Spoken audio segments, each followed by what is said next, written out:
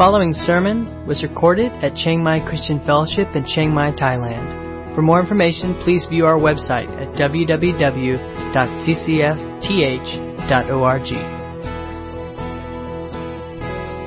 All right, good morning, everybody. Glad you're here, and we'll be looking this morning in Matthew chapter 14, one of Jesus' most really incredible miracles. And so we'll begin by reading together. I just want to thank Lydia's going to be doing translation this morning, so we have a few volunteers. So this is our first time trying this, so we're going to pray for Lydia that she has God's help. So let's pray for her and for me, both. Father, we just thank you for this day, and we thank you that you give your Spirit, who is our supply of everything we need. And so we trust in you to give me the words to say, help Lydia as she tries to translate, give her understanding, and really give all of us ears to hear and your Spirit empowering to understand your word and to hear what you have for us, each individually this morning. So we give this time to you now in Jesus' name. Amen. All right, let's read Matthew 14, beginning in verse 13. Now when Jesus heard this, he withdrew from there in a boat to a desolate place by himself. But when the crowds heard it, they followed him on foot from the towns. When he went ashore, he saw a great crowd, and he had compassion on them and healed their sick. Now when it was evening, the disciples came to him and said, "This is a desolate place, and the day is now over. Send the crowds away to go into the villages and buy food for themselves." But Jesus said, "They need not go away. You give them something to eat." They said to him, "We have only 5 loaves here and 2 fish." And he said, "Bring them here to me." Then he ordered the crowds to sit down on the grass, and taking up the 5 loaves and the 2 fish, he looked up to heaven and said a blessing. Then he broke the loaves and gave them to the disciples. And the disciples gave them to the crowds. And they all ate and were satisfied. And they took up 12 baskets full of broken pieces left over. And those who ate were about 5,000 men, besides women and children. I don't know that we need to necessarily rank the impressiveness of miracles, but in my book, this is just a really impressive miracle, right? Stunning in what Jesus does here, feeding 5,000. And as Matthew points out, it's 5,000 men, not counting women and children. So scholars estimate, if even many of them were married, if they brought their children, the number could easily be between 10 and 20,000 people. I mean, I lived in a place in Colorado where the whole county was only 20,000 people. And here Jesus feeds this massive crowd with 5 loaves of bread and 2 fish. Now, not that it really matters the size of the loaf, but they were probably like pita breads, so not even big loaves, small loaves, and probably 2 smaller fish, right? Stunning miracle. And not only does he feed all those people with this very small amount of food, but when it's done, they gather 12 basketfuls of leftovers. 12. So each disciple, and the basket here is a very specific basket that the Jews used oftentimes to carry their lunch. So it's kind of like the little Thai lunch boxes, if you've ever seen the little bamboo, kind of like that. So maybe not a huge basket, we don't know, but still 12 of them left over. So Jesus said, it doesn't say they just, like some scholars are so overwhelmed by this miracle, they try to explain it away, right? And it's funny because one of the ways they explain it is, they all got like a communion size, bite. I'm telling you, 5 loaves for 10,000 people, a communion size is still way too big, right? There's no way. It was bigger than that. And besides that, even if everybody got that, how would you end up with 12 basketfuls of leftovers, right? That's impossible. So what Jesus does here is really extraordinary as he multiplies their small resources many times over. And certainly this miracle shows how amazing and powerful Jesus is. And we could kind of build a whole sermon on that, just the power of Jesus to meet our needs. But as we look at this story in its context, in the surrounding stories in Matthew, I believe that Jesus is really teaching more than just his power, right? And he's shown over and over in the book of Matthew how powerful he is. He's raised the dead. So it's not just another miracle displaying his power. Jesus is teaching something more specific, and I really believe, as we'll see, that the focus here is not the crowd, but Jesus is doing this mostly to teach the disciples.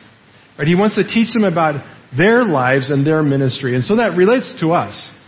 Because the point Jesus is making here very much relates to us as we seek to serve God and do ministry. This instructs us on how we're to do that. What should be our heart and how we go about doing the ministry that God's called us to. So let's jump into verse 13. And the first thing we really see here is something of Jesus' heart of compassion. And it's a compassion without conditions. So verse 13 starts off, Jesus heard this, he withdrew from there in a boat to a desolate place by himself. So Jesus sets out looking for some solitude. And it's important to understand why he's seeking solitude. Now, for a long time, I really misunderstood this. And if you look at the verses right before this, it's explaining how John the Baptist was killed by Herod. And for a long time, I thought, Jesus was sad about John's death, and certainly he was, no doubt. And so Jesus wanted to get away to kind of grieve the loss of his friend John. But if we read more carefully, starting at verse 1 of chapter 14, we see that the account of John's death is actually a flashback to something that happened weeks or maybe even months or years before this, right? So it's not relating, because Jesus had already heard this news long before this, right? It's really relating back to verses 1 and 2 of chapter 14, where it says, at that time Herod the Tetrarch heard about the fame of Jesus. Right? And then as a side note, it explains how what kind of person Herod was, how he had killed John the Baptist. But that was something already happened long before, right? What Jesus is responding to is that now his fame has grown to such an extent that Herod himself knows about Jesus. And he's come up with this crazy idea that Jesus is actually John resurrected from the dead. And it doesn't take a lot, genius to figure this out. If Herod killed John once, why wouldn't he try to kill him a second time, right? And so Jesus knows that he's at some risk because Herod now knows about his life and ministry. And Herod was a crazy guy and not very reliable. So he's getting away from the potential threat of Herod.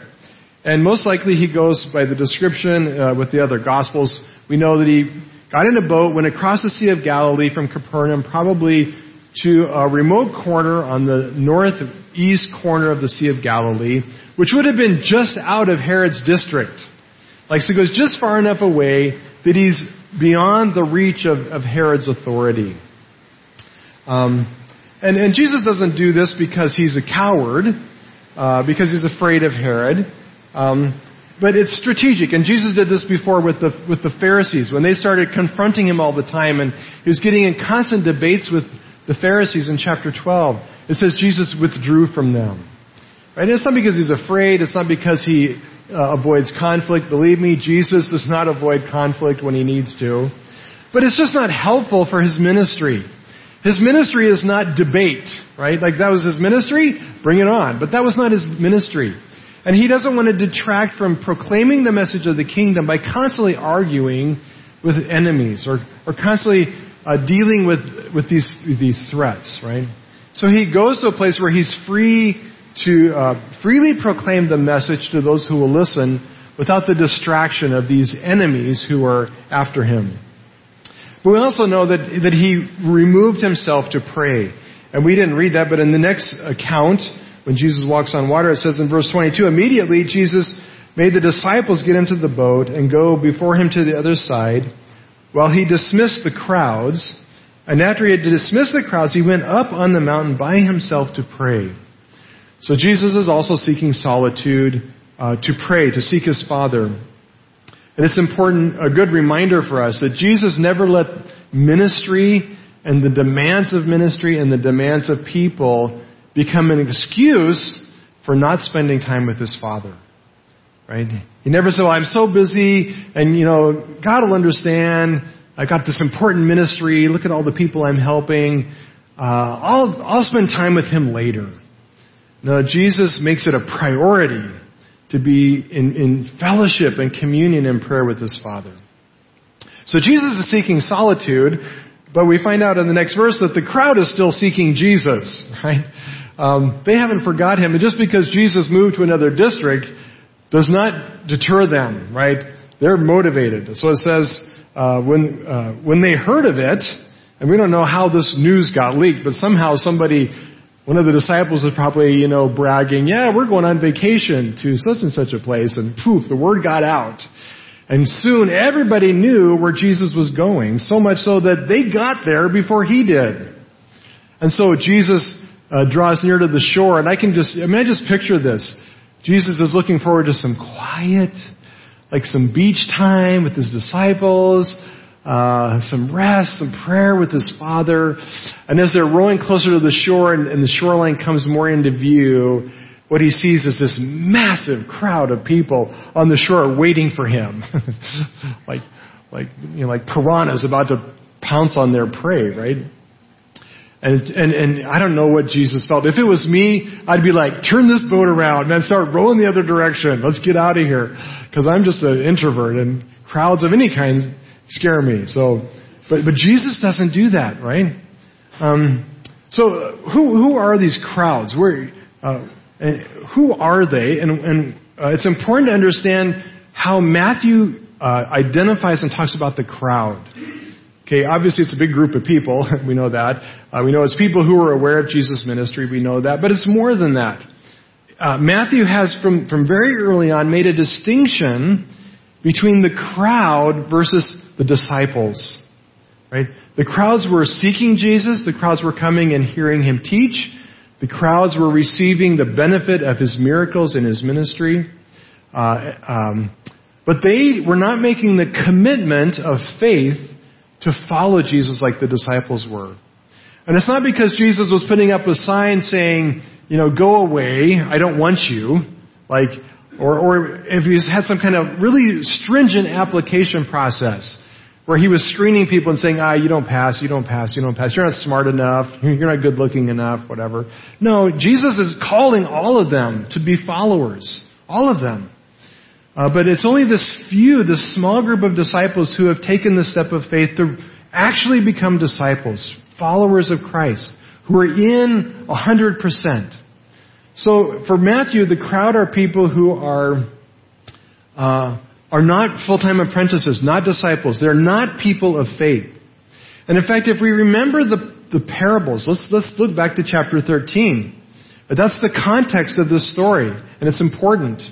What were the parables about? Do you remember? What was the parable of the sower? Right? The worry was that Jesus is proclaiming the kingdom, and so many people are not getting it. Maybe Jesus needs to change his strategy. Right? Maybe Jesus is an inept teacher. Maybe he needs to go back to teacher school. Right? Maybe he needs better PowerPoints, or needs to learn how to use Facebook. No, that wasn't it, right? Jesus gives this parable and he says the problem is not the message, the parable is the condition of the soil. It's the heart of the listeners. And he clearly says their problem is they don't understand what I'm saying. Just like the prophets predicted. Ever hearing but never understanding. Right? That's the crowd that's following him here. They're those who did not understand his message. They were the hard soil and the rocky soil, and the soil crowded by thorns. Then remember there was the parable of the mustard seed and the leaven, where Jesus says the kingdom is coming in ways that were hidden and were unexpected. Jesus wasn't what they thought he would be. So when he goes to his hometown of Nazareth, they completely write him off because he's not what they expected, and they can't explain him. They don't understand him. Right? And so they reject him. And then finally there's the parable of the weeds and the dragnet. And remember in those two parables, there's a separating that takes place at the end of the age between true followers of Christ, those who have by faith called themselves out to be disciples, right? Who are following Jesus all out. And then there's everybody else. And one are gathered into God's kingdom, and the others are gathered and sent into outer darkness and God's wrath and judgment. Right? So when Matthew talks about the crowd, he's talking about this group of people who are at risk of judgment, who have not practiced faith, who have not made the commitment to truly follow Jesus, who don't understand his message and have not exercised faith. And so the big question is, when we get to chapter 14, verse 13, this story, the question we have is, what's Jesus' attitude towards this crowd? Jesus just got done giving all these parables about the hardness and poor soil and the reason why the crowd don't get him. And that their destination is going to be judgment if they don't change. Like eventually they will run out of time and God's wrath will fall on them. Right? And even just in this most previous account, Jesus was at his hometown of Nazareth. And they don't get him. And Jesus is unable to do very few works there because of their unbelief. Right? So then Jesus departs. He goes away and the crowds follow him. And when he sees the crowd, what's his response? Right? Is he done with them? Does he write them off and say, that crowd, they don't get me, they don't understand me, turn the boat around and let them just fall under God's judgment. They had their chance. Is that what Jesus says? Right? Does he say, I'm done with these stubborn, hard-hearted people. They're stupid, right? They're clueless. I'm done with them. It says, when he went ashore, he saw a great crowd, and he had compassion on them. Right? He had compassion on them. Right? We've got to understand this crowd. They're not people that really are following him as disciples. They, in essence, are using him. And Jesus knows he wants a break. Like if he had any excuse to say, I'm done with this for now. But instead, Jesus does what? He has compassion on them. He puts his own wishes and desires aside, and he serves them, not because they've embraced his teaching, not because they're worthy or deserving, but because this is the very heart of God toward sinful people. He keeps proclaiming the message of the kingdom in word and in deed. He is not giving up on them, and he is certainly not done loving them. Right? And it just shows the amazing, patient, unfailing love of God that keeps seeking lost sheep. Right? That keeps seeking sinners. Some have rejected Jesus, and Satan has already snatched away the seed. Right? But Jesus still loves them. Others are seeking Jesus' help because they need his help, but they don't want to submit to him. He still loves them. He meets them all with mercy and compassion. And so this is a story about Jesus' power, his ability to do anything. But it is also an amazing picture of his heart. Right? That God loves people because it's his nature. Not because we deserve it, not because we're so good, because we've proven ourselves worthy. No, it's because God's heart is a heart of unfailing, unending, unconditional love. Right? Unconditional love. Not based on what we do, but based on his own character and nature. God is love, and it is just what he does, right? God is love, and he loves. Romans 5:8 says it well. And actually, I was just going to read 5:8, but I think I'm going to read 5:10 as well. It says this. Maybe you've memorized this. If you haven't, you should.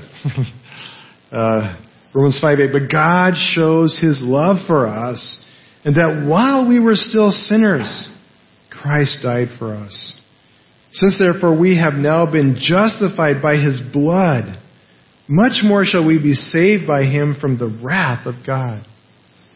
For if, while we were enemies, we were reconciled to God by the death of His Son, much more now that we are reconciled, shall we be saved by His life. Right? While we were enemies, Christ died for us. Right? That's incredible love. Right?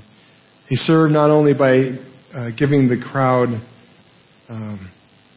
physical bread, but the Scripture tells us that He gave His own life, which we celebrate in communion, right? As bread broken for us to give us spiritual life through His body and through His blood poured out on the cross, right? That's God's love for us, not because we deserved it, but because of His grace.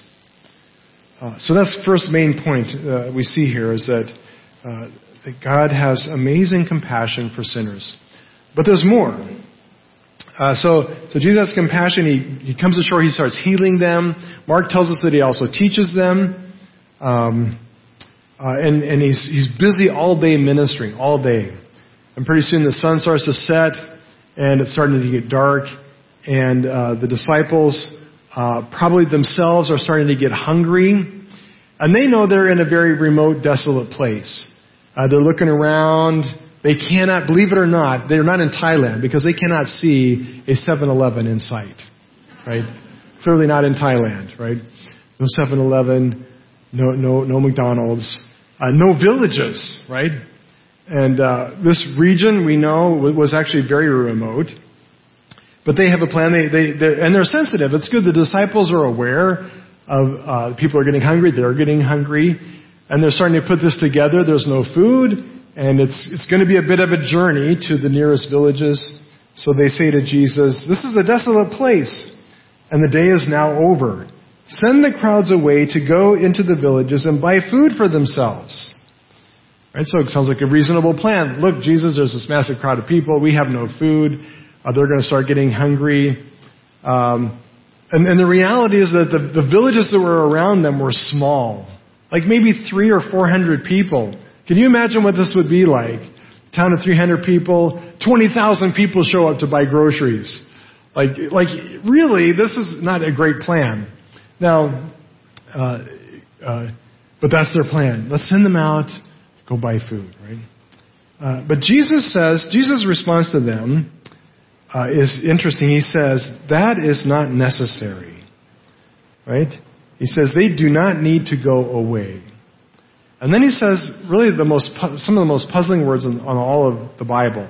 He says to them, "You feed them. You feed them." Have you ever wondered what Jesus had in mind here? Right? What is Jesus expecting of His disciples? Is He serious? You feed them?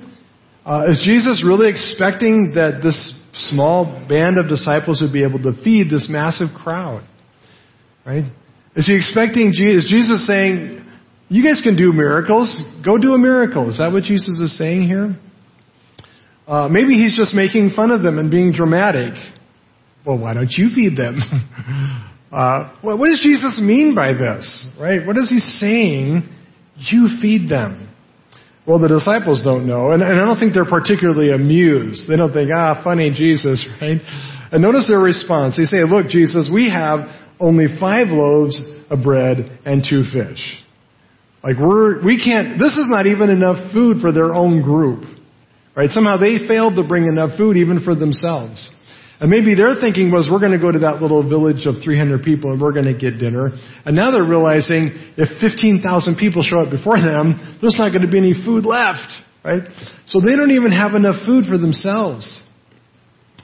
And Jesus says, "You feed them?" No way, right? No way. Even if they had enough bread for 100 people, right? Even if they brought 50 loaves of bread, this is not going to begin to be enough. I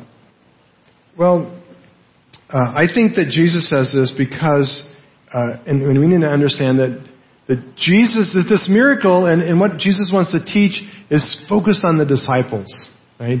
He's speaking to them about their responsibility and their role as his followers to carry on His ministry, to do what Jesus did. And the reality is that even though it was dinner time and there wasn't food, nobody was going to starve to death.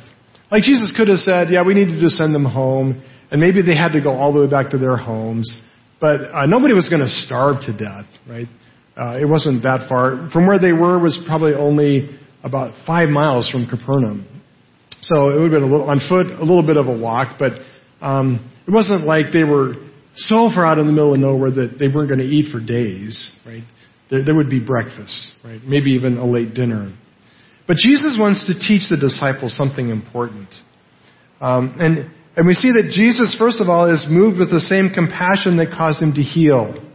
So he does care about the needs of this crowd, right? He's still caring for them, and he's still showing compassion for them. He's still moved to minister to them.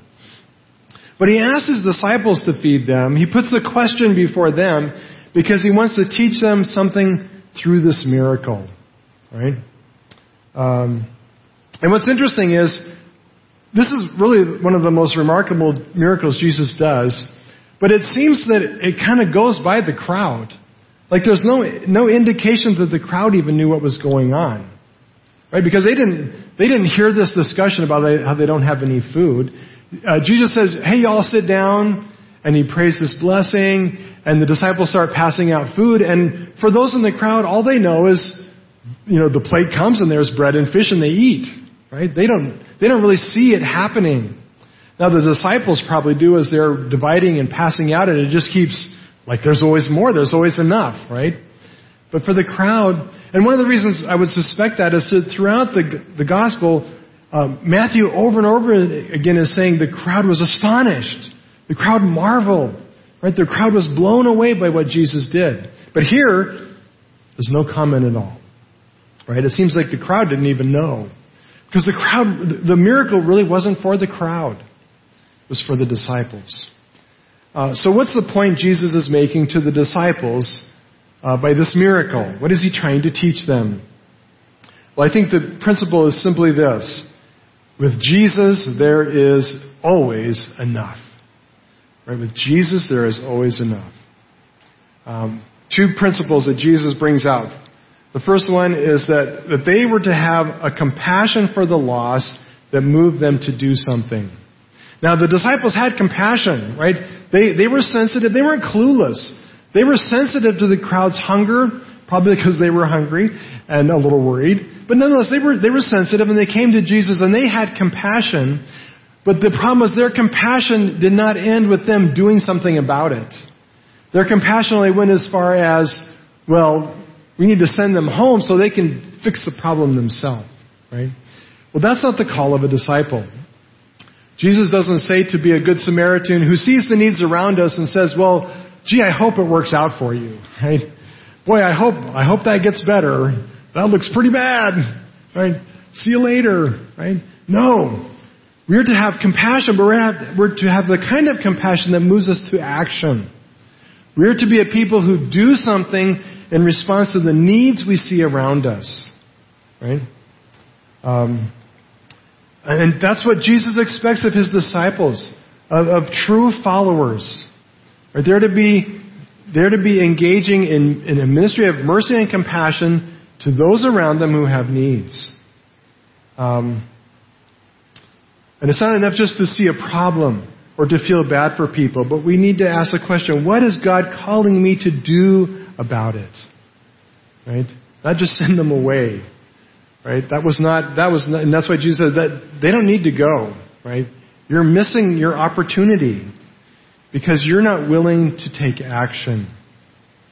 But in all fairness to the disciples, right? Like if you and I were there, we would say, well, yeah, sure, do something. What? We have no resources. We've got 5 loaves of bread and 2 fish. What are we supposed to do? Right? So here's the thing, and we probably all get this. This is a reality of ministry life. Amen? Right? This is the way it is. I've been serving God for 40 years, and I have never had enough money or time or resources or staff or people or wisdom or anything. Right? Ever. I have always felt like I'm trying to feed 10,000 people with 5 loaves and 2 fish. Anybody there? Anybody feel that way? Right? Finances. Raising support, right? How many of you have recently sent out a prayer letter to your supporters saying, please stop supporting us. We're at 200%. We have all this money we don't know what to do with it. Would you please just stop giving us money? Anybody? Like, if you're that person, talk to me because you can funnel it my way, right?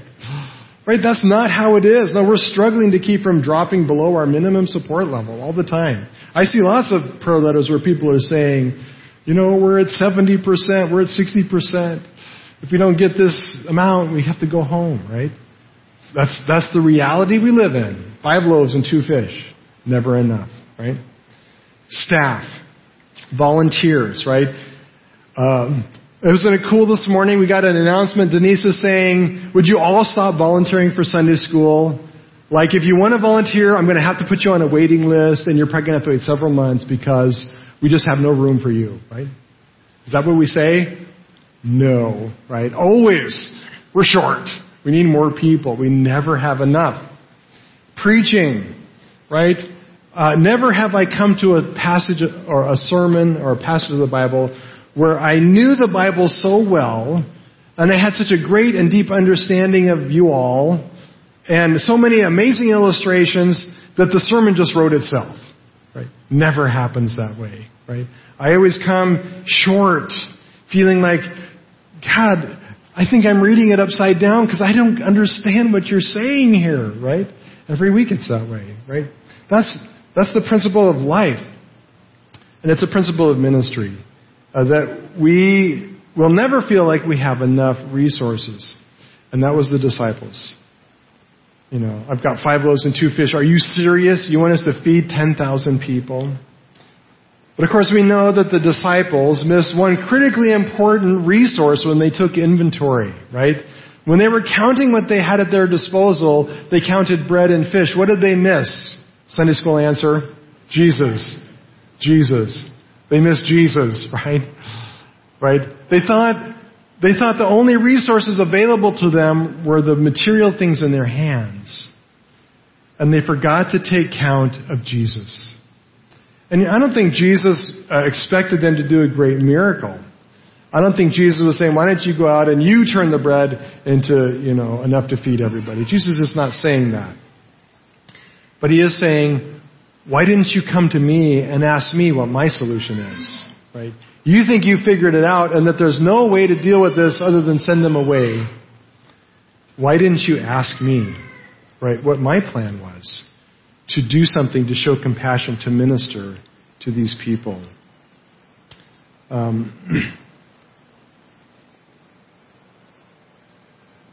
see, when you have Jesus, you always have more than enough. Always. Right? That's the principle.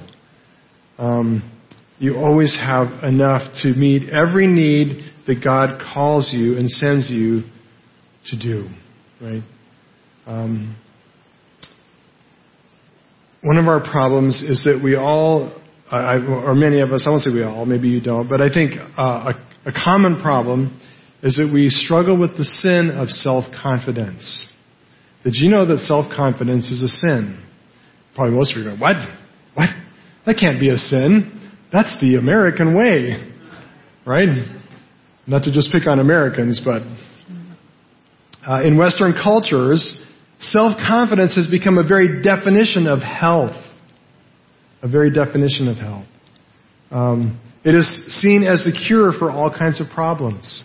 I remember, and I've heard this, looking at behavior problems in the classroom.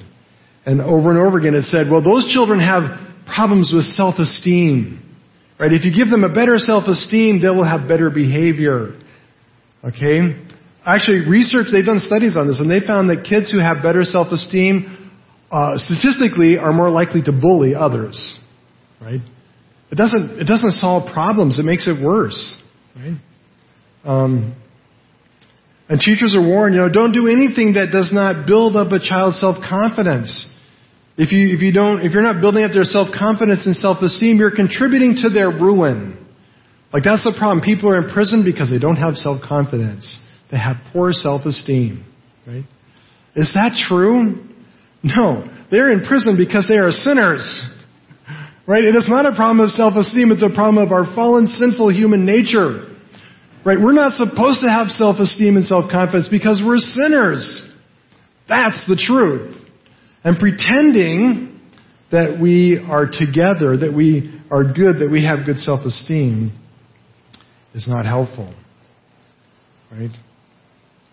Too often, the goal of secular counseling is to restore people's self-confidence.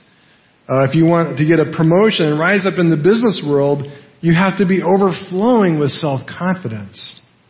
There's such a huge part of Western culture that many Christians believe it's one of the fruits of the Spirit, right? Love. Be filled with love, joy, peace, patience, kindness, gentleness, and self-confidence. Is that what it says? I think it does. Let me look that up. Right? And here's the thing. Self-confidence is telling yourself, I have what it takes. I have enough. That's the root of self-confidence. I have all the resources at my disposal to get the job done. I am smart enough. I am capable enough. I am wise enough. I have the information. I have the resources. I can get it done. Right? That's at the heart and root of self-confidence. But Jesus' statement to his disciples, you feed them, right, is a revelation that we do not in ourselves have enough. Right? They're like, we can't do this. We don't have enough. Right? And Jesus honestly wants to destroy our self-confidence. Right? And really the gospel destroys our self-confidence because the gospel says we are sinners. Right? We do not have enough. We are not good enough. We are not capable enough. It is a lie, right? It is a lie of Satan, and we will never have enough. Now, some people fake it well, and some people can become very successful, but you will never have enough to do God's work and to be successful in building His kingdom in your own strength. You don't have enough, right? Until you have Jesus, right? With Jesus, you have more than enough. Without Him, you have nothing, right? What we need is Jesus' confidence, not self-confidence. We need a greater confidence in Jesus' power and His heart to help us. And it really doesn't matter how much or how little we have. Like we like to compare ourselves.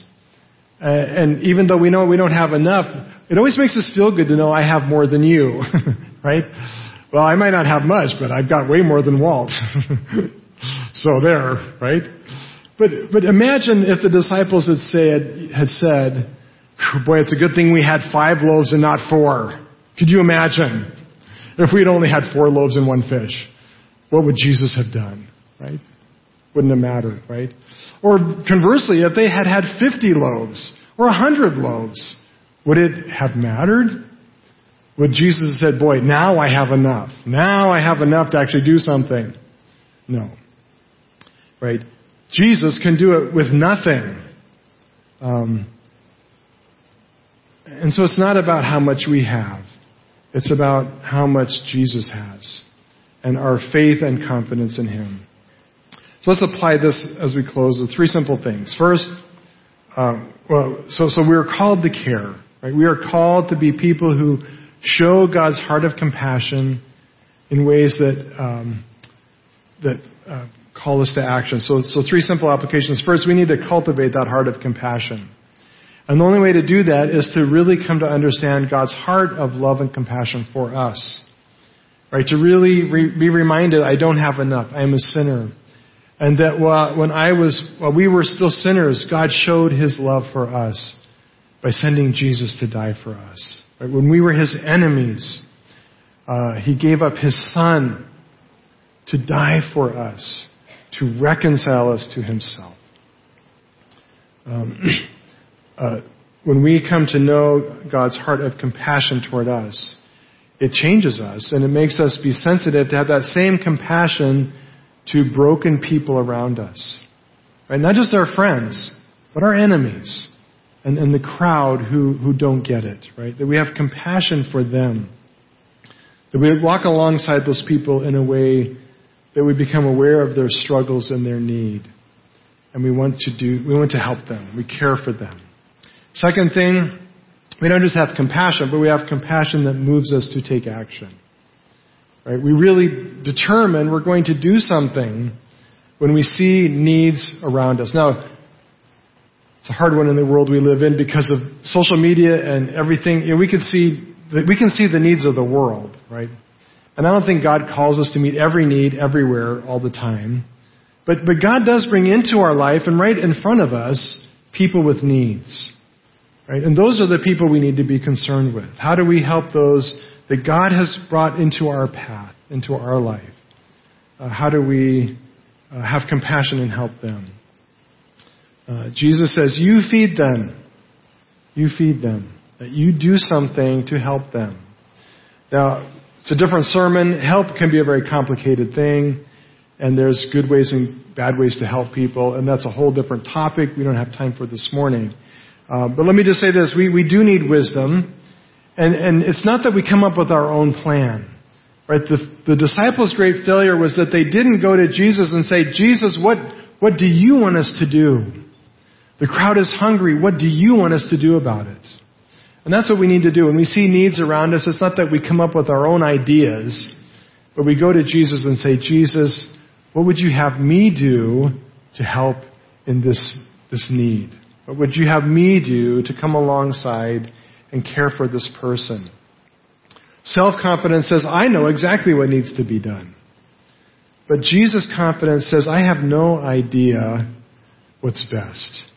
Lord Jesus, teach me, show me what you have. And lastly, learn to be more Jesus confident. Right? Realize that when we take inventory of our resources, we have a lot more than 5 loaves and 2 fish. We have Jesus, the creator of the universe. That's pretty good, right? We don't need to have a lot of stuff when we have the maker. We have the manufacturer on our side. Remember our own inadequacy, but remember Jesus' complete and total adequacy to provide everything we need. And again, different topic. Jesus here is not talking about meeting the needs of the disciples, although it's interesting that they ultimately were blessed by blessing others. Right? They ultimately got their needs met by serving others. There's a lesson there probably. But the focus here is on not me. It's on how can I be equipped by God's provision to reach out to those around me with God's love and grace in ways that come alongside them to provide real practical help to meet their needs. Remember this. Jesus is always enough. When He leads us to do something, He will always provide all that's needed. Okay? When Jesus leads us to do something, He will always provide everything we need. And I can hear you say, well, yeah, but I tried that and it didn't work. Okay, here's the thing. Sad reality. If we fail, because we run out of resources, because we don't have enough, it is because we have been implementing our own plan, not His. Right? If it doesn't work, it's because it was my idea. Right? God never promised to fund all of your projects. He's only promised to fund His own. Right? So if we're short, it's because we're not listening. Not because God's not faithful. Not because He doesn't care. Not because He's not able. Because He's able. Right? It means we're just not listening. Right? We're trying to push our own agenda instead of asking Him what His plan is. All right, let's pray. Walt's going to come and lead us. Let's pray. You've been listening to a sermon recorded at Chiang Mai Christian Fellowship in Chiang Mai, Thailand. For more information, please view our website at www.ccfth.org.